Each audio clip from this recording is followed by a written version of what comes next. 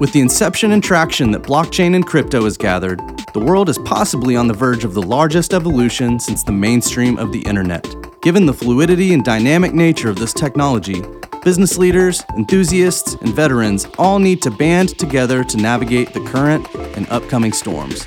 Participants in Web 3.0 want a trusted resource that gives them pertinent information about projects, tokens, technology, and businesses. We are business people talking the business of crypto.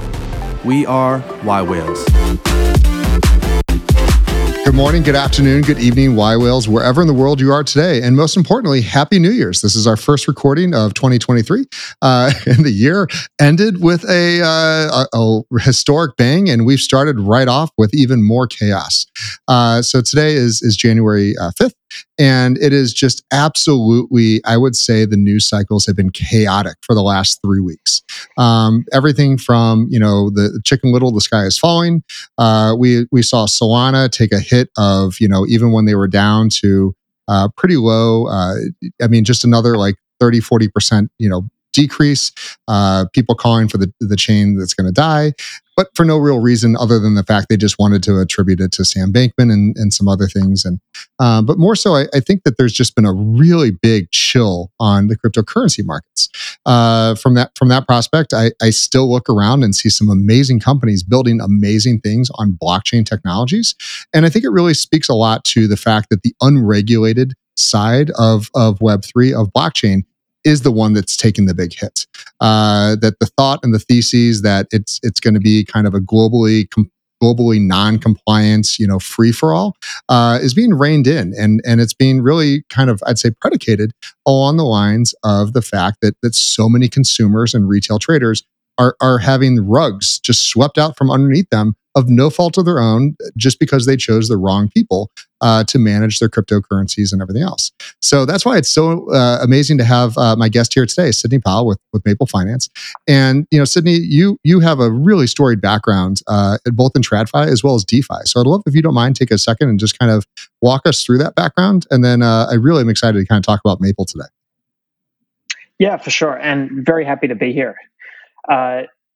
So my background begins a few years back in traditional finance and in banking. So I used to work in the banking sector in Australia. I was at one of the commercial banks called NAB, and in the banking sector, I was doing securitization, which really it sounds like a big word, but really what it means is helping lending companies to borrow so that they so that they can create loans, and those could be loans for homes, for cars, for credit cards, personal loans.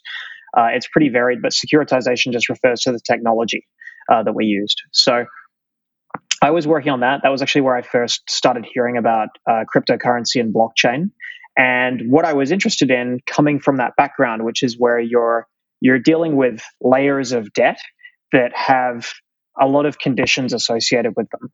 So what I was interested in when I started learning about smart contracts was a lot of what we were doing in banking was a set of if-then statements. And so when I started learning about smart contracts and the concept that you could program money to go certain ways in response to certain triggers being hit, that sounded exactly like what I was already familiar with doing in banking. And so I kept tabs on it. I ended up leaving banking to go and actually work at one of the companies that would have been a client of ours. So that meant going and seeing how the sausage was made at a lending company, so to speak. And so we had to then borrow from banks, from debt markets, in order to create loans ourselves. And so that introduced me to how difficult it is to actually do that in traditional finance. And so that's when I started thinking more realistically about actually using the technology of smart contracts to, create capital markets on top of the blockchain. And so that was then what prompted me and my co-founder, who I used to work with in the finance sector, to create Maple. And so the vision with Maple hasn't necessarily been it hasn't necessarily been that lending should be restricted to crypto or to the blockchain sector. It's that this is a new technology that is going to eventually encompass all of capital markets, and that they will move on chain as a bit of a secular trend just because of how good the technology is at managing debt and lending. That's fabulous. And I love the fact that, again, that it was a piece of technology, an EVM compatible chain. Sometimes Bitcoin is what brings you guys in. And I'm sure that you've read the white paper and kind of got endowed with it. But that was the same thing for me. I thought Bitcoin was interesting. I bought a bunch of them in early 2010. They don't exist anymore because I can't claim OG status because I didn't believe long term, and I would have sold them, when they hit $20 a piece. To be clear, but what really became interesting was when I started seeing kind of smart contracts, and coming from a big data world of exactly what you're saying. These archaic ERP machines, Oracle and AS400s, and all this garbage that we were running since the 80s, and suddenly you go, you know what? Those people that really understand what the immutable part of blockchain can do, as well as the fact that the smart contracts are written, agreed to, and exist on chain, it's a huge difference. But it requires, and you can't just tweak your mind. You have to kind of come over here and come about it from an entirely different section. So I love hearing that people like yourself, like, you got it, you understand it, and now you've built some amazing things.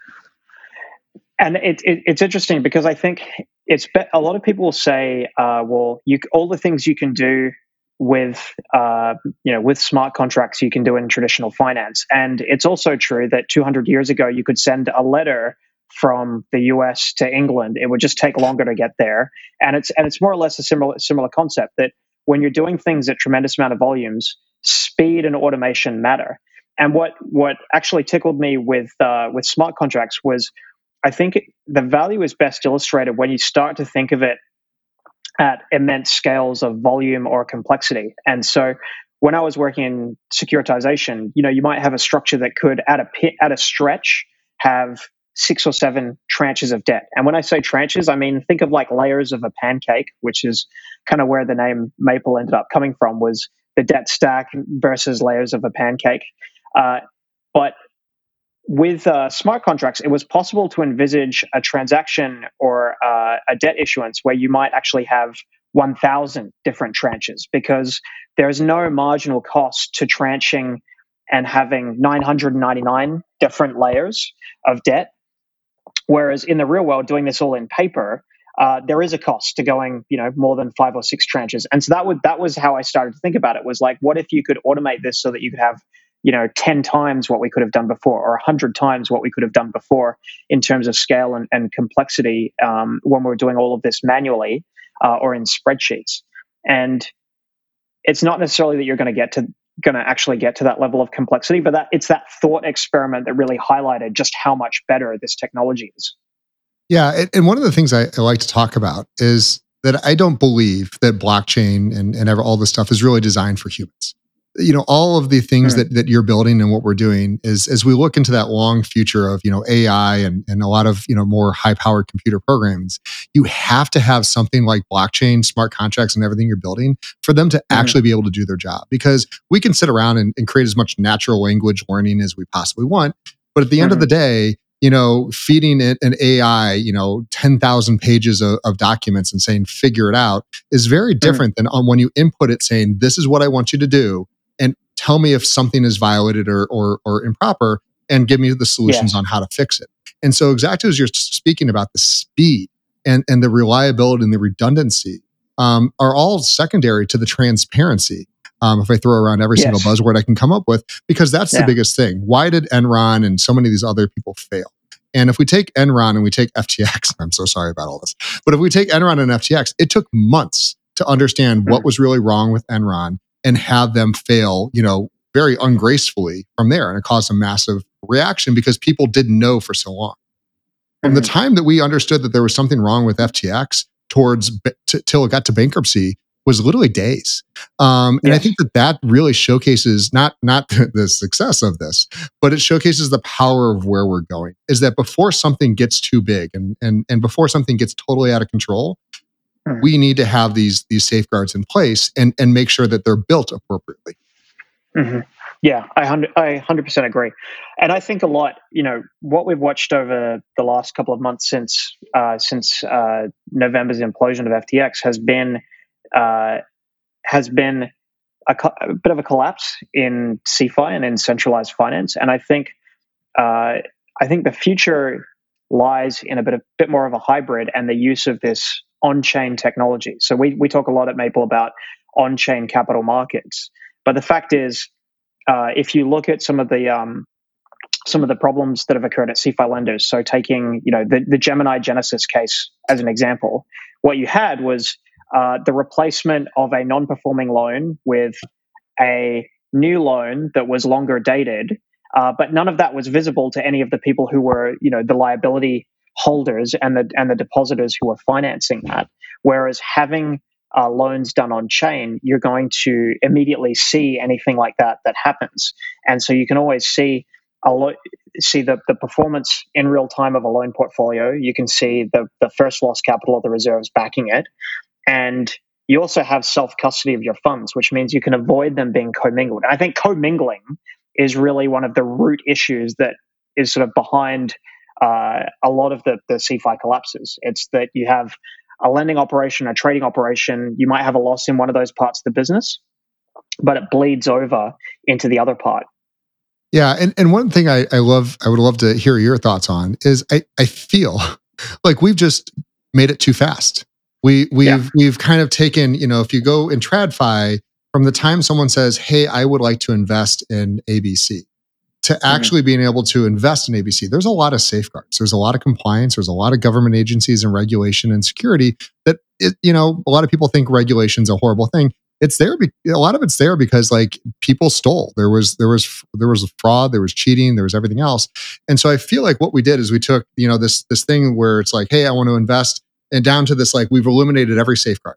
It's almost all gone. And consumers, let's be clear, if everyone was okay with self-custody, banks would not exist. But banks exist because people don't want to be responsible for it. They want to walk in and say, here's my driver's license, here's my person, I want to open an account. And if they don't, and if for some reason they lose their checkbook, they don't want to say, well, I don't have money anymore, or somebody stole a check. They want those safeguards in place. And so I really feel like the next iteration we're going to see is very much based on what you guys and how Maple and whatnot does, which is you're bridging TradFi and DeFi and kind of grabbing the best of both worlds.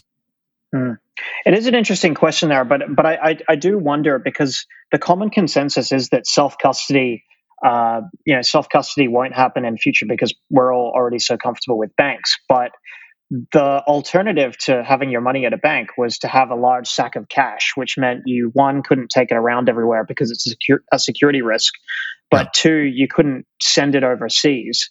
And so digital money was an evolution of a bank account. The bank account came first, and then digital money, being able to send it, from Australia to the US, came after that. But now, where you have digital money and the ability to self-custody, it is going to be interesting to see whether some people don't actually opt to go back to that, like where you have a private vault, but then you have your own hot wallet that you use for transactions. It will be interesting to see. I actually don't know which way it'll go. Hopefully, we can hedge our bets. Yeah, I mean, I am all in on DeFi, and I firmly believe in anything and everything that's there. And I don't mean this a knock to my friends at Ledger, but this is a terrible solution. This is the equivalent of the 14K modem. Like, I understand it's necessary, it's the best thing we have today, but we did not. The web did not evolve because of 14K modems. It evolved to the point where, again, there's a lot of things you could do, and I feel like this is a holdback. Because I've seen so many failures of this, not the device, but of the protocol. When you've got people and you do this, you see some incredibly, competent people that are at a conference, and they're away from home. We so happened to be at a conference the week that the Terra Luna was melting down. And I can tell you, I had hundreds of panicked friends that had their ledgers and all their money safe and sound in a vault back home. Totally unable to access. And so it really does break a few things. But you see this every day too.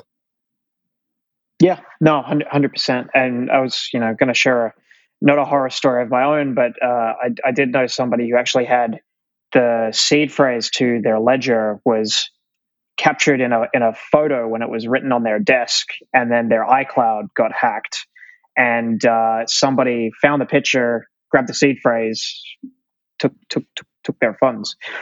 So there are it happens.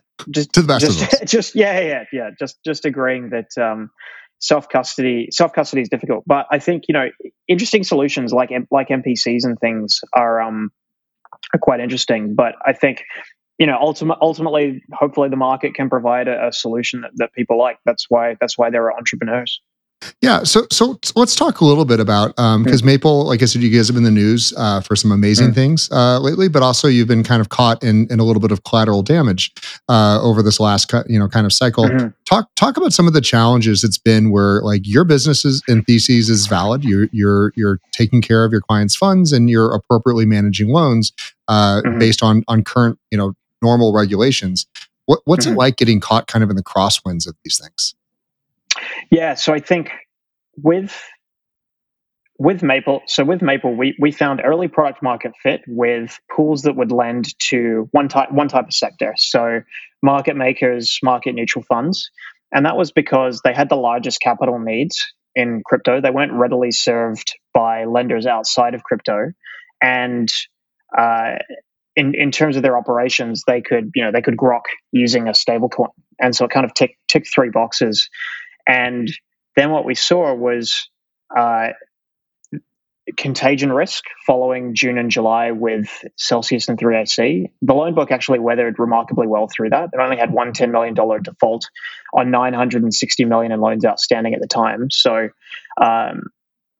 as we got through that, we also managed to avoid Alameda pretty well. So there were a few pools that had a couple of $100 million in loans outstanding at the time, and they had unwound any exposure to Alameda. But then after FTX, they got caught with two borrowers. So one was distressed, but is actually in pretty constructive restructuring conversations at the moment. And then the other one, orthogonal, was had assets held on FTX and defaulted as a result of that. And so that caught the protocol as well as two pools that had been borrowing from in the crosshairs. And so it raised this issue of Maple is trying to position itself as infrastructure. So we ultimately didn't want to be the lenders ourselves. We wanted to create a platform on which people could run a lending business. And that lending business takes the form of a pool. So we had Maven 11 Credit was one of the delegates who would perform the underwriting. And what we saw as orthogonal defaulted was that people grouped the two together. So the decision maker approving the loans with the platform on which the loans were originated. And so it has been a challenge separating the two and saying, well, Maple's technology continues to perform and to process both loan repayments and withdrawals, and also that we released version 2, which also addresses some of the pain points that had existed around June and July. And so anyway, all that is to say that there were challenges, and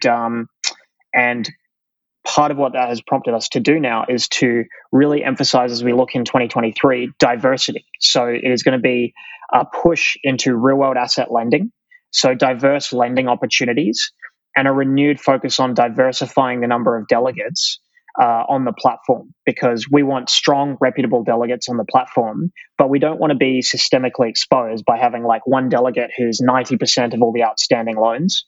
And so that's really come into focus for us for 2023, as well as one third limb, which is continuing to upgrade our technology so that we give delegates the best tools. We don't want to change tack and become a lender ourselves. So it's giving delegates tools to manage liquidity. We've done that with version 2, giving lenders a diverse set of delegates to choose from and real world asset lending opportunities. And so some of those, which I can talk about if it's going to be of interest to the audience, are Absolutely. things like reinsurance. Yep. And so this is something that's very commonly funded in traditional finance. Trade receivables pools, which would be effectively extending a loan that is collateralized by a bunch of real world loans that are smaller in size, and again, very common in securitization in traditional markets. And the other one that we're really excited about is bringing treasury yield on chain.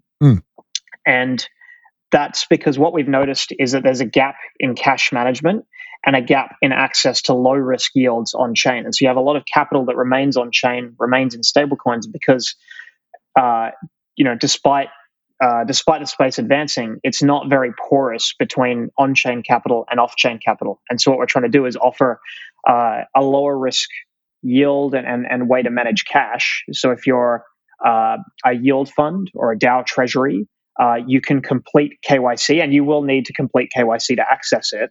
But you can therefore get access to a low risk yield that beats the kind of the 1% that you might get on Aave or Compound, where you're sort of also having to take smart contract risk that is very difficult to price or quantify for yourself. You know what I really appreciate about everything you just said is you're not trying to reinvent the wheel. You're taking existing markets, you're taking very, institutional products that are existed, researched, trillions of dollars in size, and you're quite simply saying, let us help you make these better to manage in a variety of complexes. And I like that. Because I've talked to so many people, then they're like, yeah, if you've got your Bored Ape, you can loan on it, and you can do this, and you can do all these crazy things. And let's be clear, I love the degens. Like, I love the degens. I love what they build, and this space would not be the same without them. And so I will always encourage, and I will continue to purchase all the random shitcoins and NFTs I do, because I want to play along. I want to understand where that market goes. But when we're talking about, like, how do we get from, the cryptocurrency market went from, kind of a couple hundred billion to $3 trillion and has come crashing down. Olympus DAO went from, a couple million bucks to $3.4 billion and then came crashing down. And I think that that's really indicative of the space and the fact that we're trying to do too much. And so, what I'd love to hear just a little bit more expansion on is exactly that thesis, Sidney, which is where we're not trying to reinvent the wheel. We just want to give a better playground for the institutions to play in. 100%. The way that I describe Maple, I often use this metaphor of Shopify, which is that what they did was they took a bunch of different services that you needed to do if you wanted to set up an online e-commerce retailer, and they just turned it into a bundled product that you could use. So payment processing, listing inventory, dropship fulfillment. And so what we've tried to do with Maple is we're absolutely not saying that you can manage credit risk better on chain. That's not the thesis here. The thesis is that if you can connect sending money with software conditions, then you have an innate advantage. That for me is the advantage of this technology over the conventional tech stack in traditional finance credit funds, which is an Excel spreadsheet and logging into a bank account, and then maybe you occasionally pull a CSV digest, and then you match it up with some VLOOKUPs in Excel. It's instead saying that any payment that occurs on chain in a lending business, you can verify, you can see it in real time, you can instantly pull reporting, and you can have reports that run in the background all the time that allow you to provide reporting to depositors.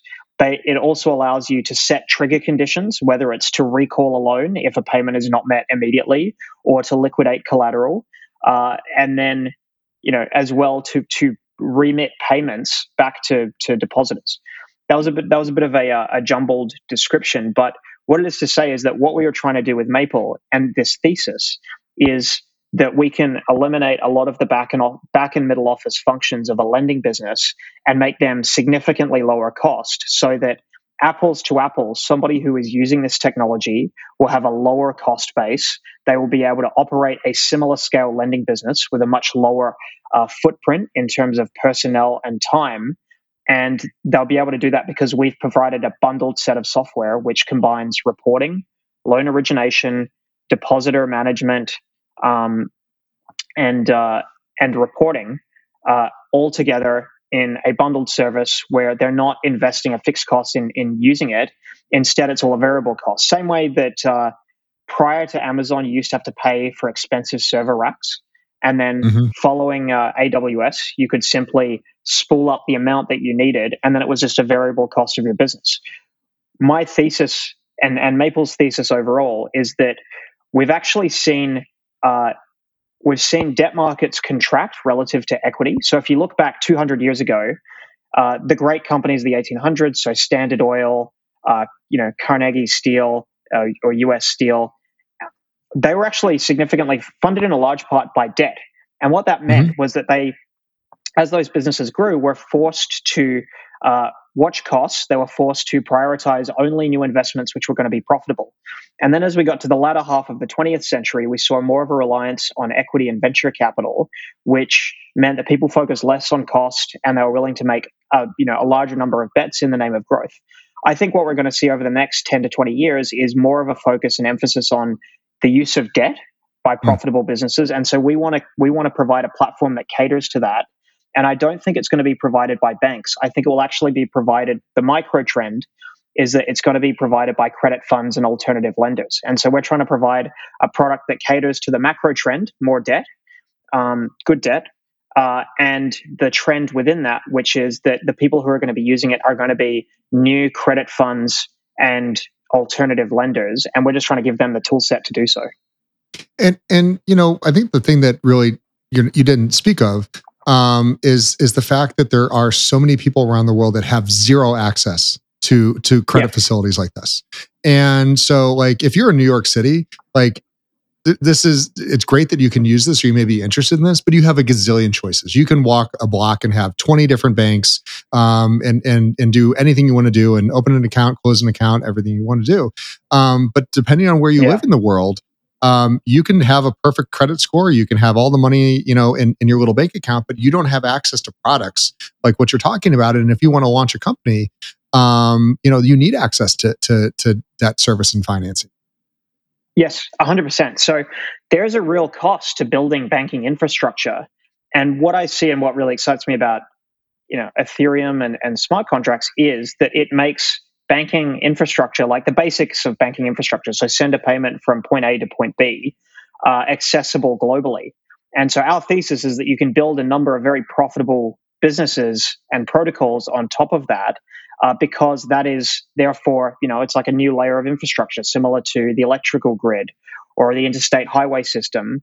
And we're just building an application that then adds value on top of that. And so, as you said, if you are in some of these regions, accessing finance and lending is not possible. And it's not because you're a poor credit. It's just because the infrastructure isn't there to reach you. Sending money, there is a cost to sending money from point A to point B. That's why Visa is a multi-deca billion-dollar market cap company. And that service is table stakes on Ethereum and in a lot of these new smart contract platforms. It's just a bundled feature of the bundled feature of the platform, similar to what Internet Explorer was in Windows 95. Yeah, and mainstream, I think that's always the goal. I mean, right now, even with this last bull run, there was no one saying, we're mainstream today. We had mainstream interest, but not mainstream adoption. Yes. And I really, looking at the future, I've read, quite a bit about Maple, and just as full disclosure, I haven't used Maple. I haven't invested. I don't own any coins or anything like that.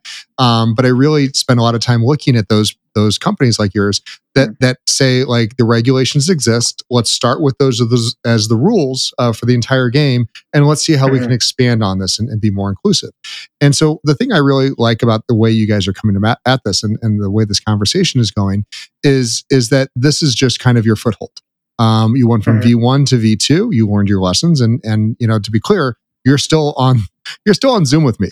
We're still here having this conversation because I can tell you over the last quarter, there was a lot of people that we had scheduled for the podcast. You can guess the names of the companies that they canceled because they no longer exist.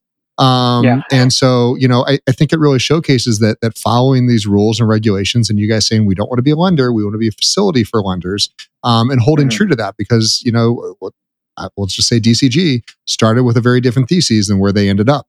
And they did that because they felt like, well, no one else is willing to do this, so we'll do it ourselves. And, it's a little chaotic world right now that anyone that uses those platforms is living with. Yes. Yeah, 100%. And, we remain as focused as ever. I think, the important thing is, the Wright brothers didn't launch a Boeing 747 at Kitty Hawk, right? Like you have to build and improve it as you go. And any new technology needs to be stress tested and battle tested to grow. Crypto is not set up to handle, $10 trillion of economic value at the moment. But the point is that it grows, and we learn from stress test scenarios like what we saw in June and May with Terra, June with 3AC and Celsius, and November with FTX, so that we then put appropriate mitigants in place for future, and then we get a little bit larger, and then we go through another stress test, we learn, we then get a little bit larger. But it's a march of progress. You have to stay committed. You have to be willing to kind of take the painful times. Yeah, and there's some people that their thesis was entirely invalidated during this last bull. They believed just because it's on blockchain and I sprinkle a little pixie dust on it, the value is going to go up forever. And the reality is no, it's just as susceptible as traditional markets. Digital scarcity is not as important to some people as everyone thought when it comes to real world issues of can I feed my family, can I pay my mortgage, and other things. And so very quickly those PFP projects went away. I'd love to hear your thoughts around, because you guys are on Ethereum and Solana. And I'd just love to hear your thoughts about blockchain technology overall. Some of the bigger pain points that the developers and the communities that we speak to really should put a little bit more time and energy into focusing. My personal two is wallets, bridges, and oracles need a lot of work. Bridges, in fact, I think are horrible today. But I'd love to hear your thoughts and a little bit of why.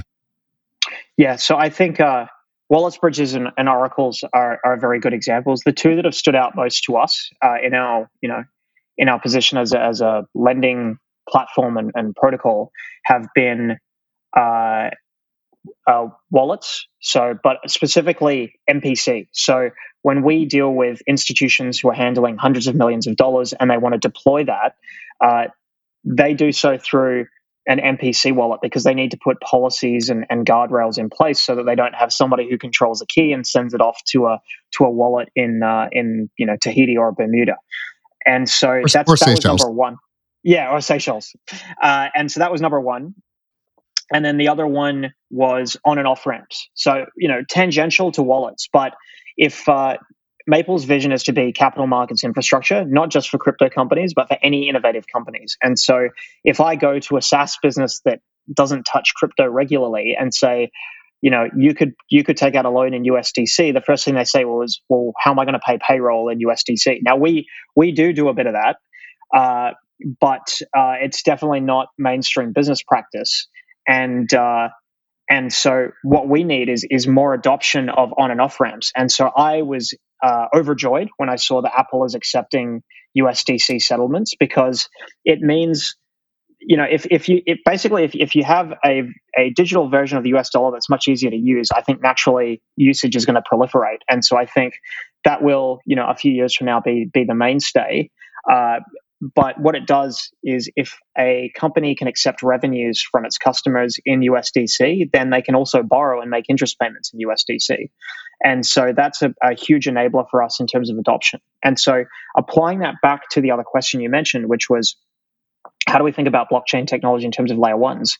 If I were a new project today, I would pay the most attention to the building blocks that I then need in across my workflow to reach my customers. So, as I said, we needed MPC wallets. We also need on and off ramps to be able to reach a wide number of customers. So if there were a fantastic new L1 blockchain that was super fast and had all the other bells and whistles, but they did not have that infrastructure, which was one of the challenges we faced when we first went onto Solana, that's something I would think really hard about in terms of making that decision. And so, so it's kind of boring, but I would encourage anyone who's building a new project to think of the infrastructure that will support their product.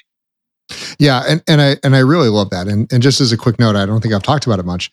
The original theses and why Whales got started, over 2 years ago, was a very simple question: how do you get 8 figures into cryptocurrencies? And and you tell me how hard that is to do. Yeah, it's incredibly hard, because as soon as you transfer any money, you get instant questions about having to prove the source of funds, and then good luck telling people that you took a venture investment from crypto venture funds, or that the source of funds is crypto. It's easier today, certainly, than it was previously, but it still remains tremendously difficult. Yeah, and if we're sitting here saying the world is going to digitize and everything's going to go into blockchain, and we're not saying which blockchain, you're talking hundreds and hundreds of trillions of dollars. And we just saw a failure when we hit 3 trillion because people were like, "Oh shit, let's run," or they kind of did too many weird things with leverage and all sorts of stuff, and too fast and too quick. Yeah, that is one of the reasons we're trying to bring treasury or low risk yields on chain, so that people, because that barrier between fiat and crypto or stablecoins is still not porous enough yet. So a lot of people are incurring huge cost or slippage going between the two. And so the thesis with that pool idea is, if we can operationalize it and put in place great operational risk controls that other people can't afford to do themselves, and then have the brokerage and the banking relationships so that you can send $50 million in and out easily with low cost, then would people want to keep their funds on chain, or be encouraged to keep more funds on chain? I hope so. I mean, we're building it so that we could use it ourselves. Yeah, and I think that the biggest consumers that are users of DeFi that desperately want DeFi to work and they want it to be right is TradFi. I think that if there was a product out there that everyone from Bank of America to I know we know Fidelity's doing a little bit, but let's be clear, they're scratching the surface and testing things. But if there was a product that existed that the custody was safe, transparency was there, the KYC and AML and all the regulations kind of fit in, as well as those smart contracts were validated, verified, you're going to see TradFi, the big institutions being the largest consumer of that product, and retailers will get the benefit of it. But right now it's being led by retail, and they're trying to force TradFi to come back over kicking and screaming when they know it doesn't work. Yeah, 100%.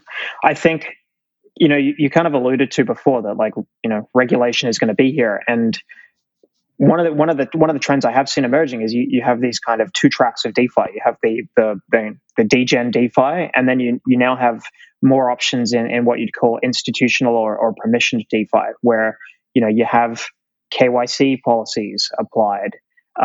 You have gating, and you have you have it catering to institutions who want to know who else is in the pool that they're in, and that KYC has been completed. And I think that's good for the space, because the more volumes we have insurance is not going to be provided by self-insuring retail users. Instead, you need that kind of balance sheet heft to provide insurance to come from institutions.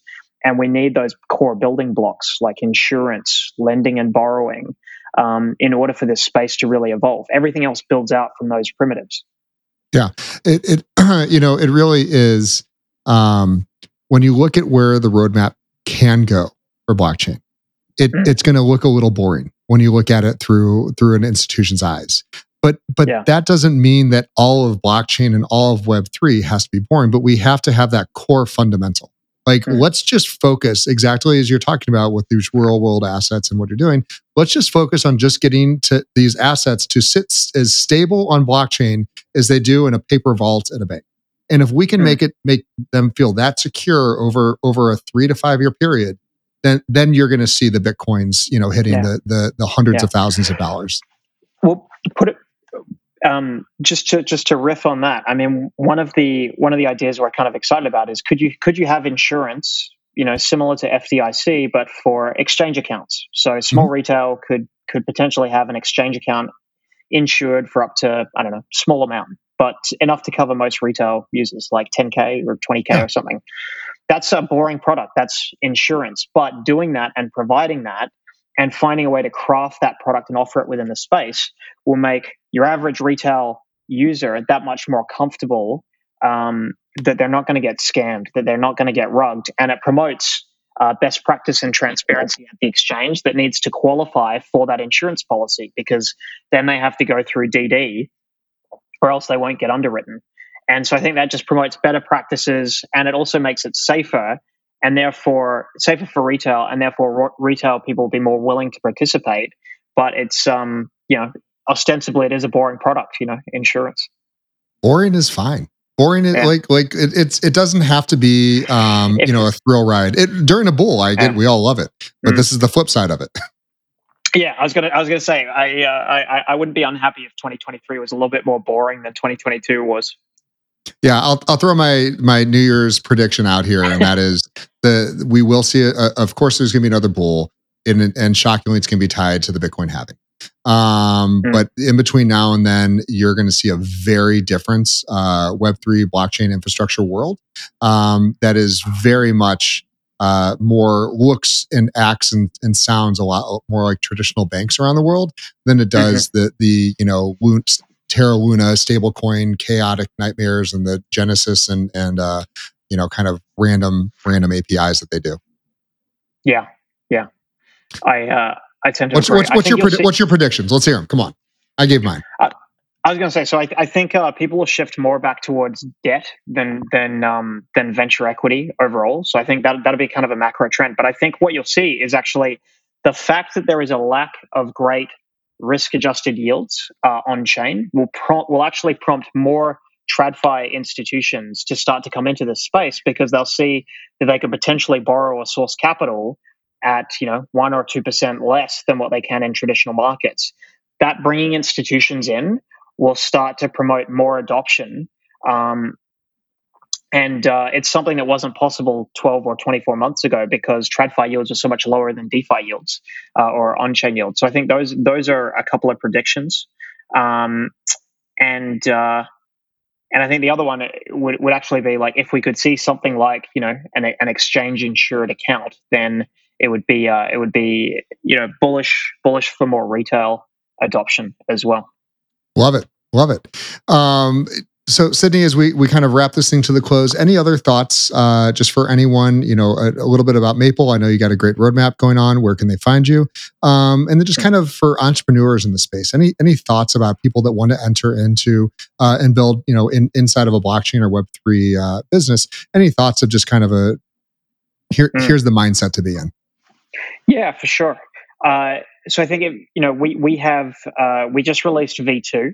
And then now our focus for 2023 is on more diverse lending opportunities, bringing on more reputable delegates. So a core thesis is really that we're going to build capital markets infrastructure so that reputable delegates can run innovative lending strategies, which are going to be available to institutions on chain. And so that means more diverse pools, real world assets, more delegates on the platform, and then continuing to try and build tools. So we're going to try and build an SDK, active collateral management, which would be with like a regulated custodian. But anyway, more of those tools for institutions. Where can people find out more about us? So maple.finance, we're at Maple Finance on Twitter, which is probably the best place to hit us up for announcements. And we try and do a monthly community call as well. What advice would I give to a new entrepreneur kind of entering the space? I think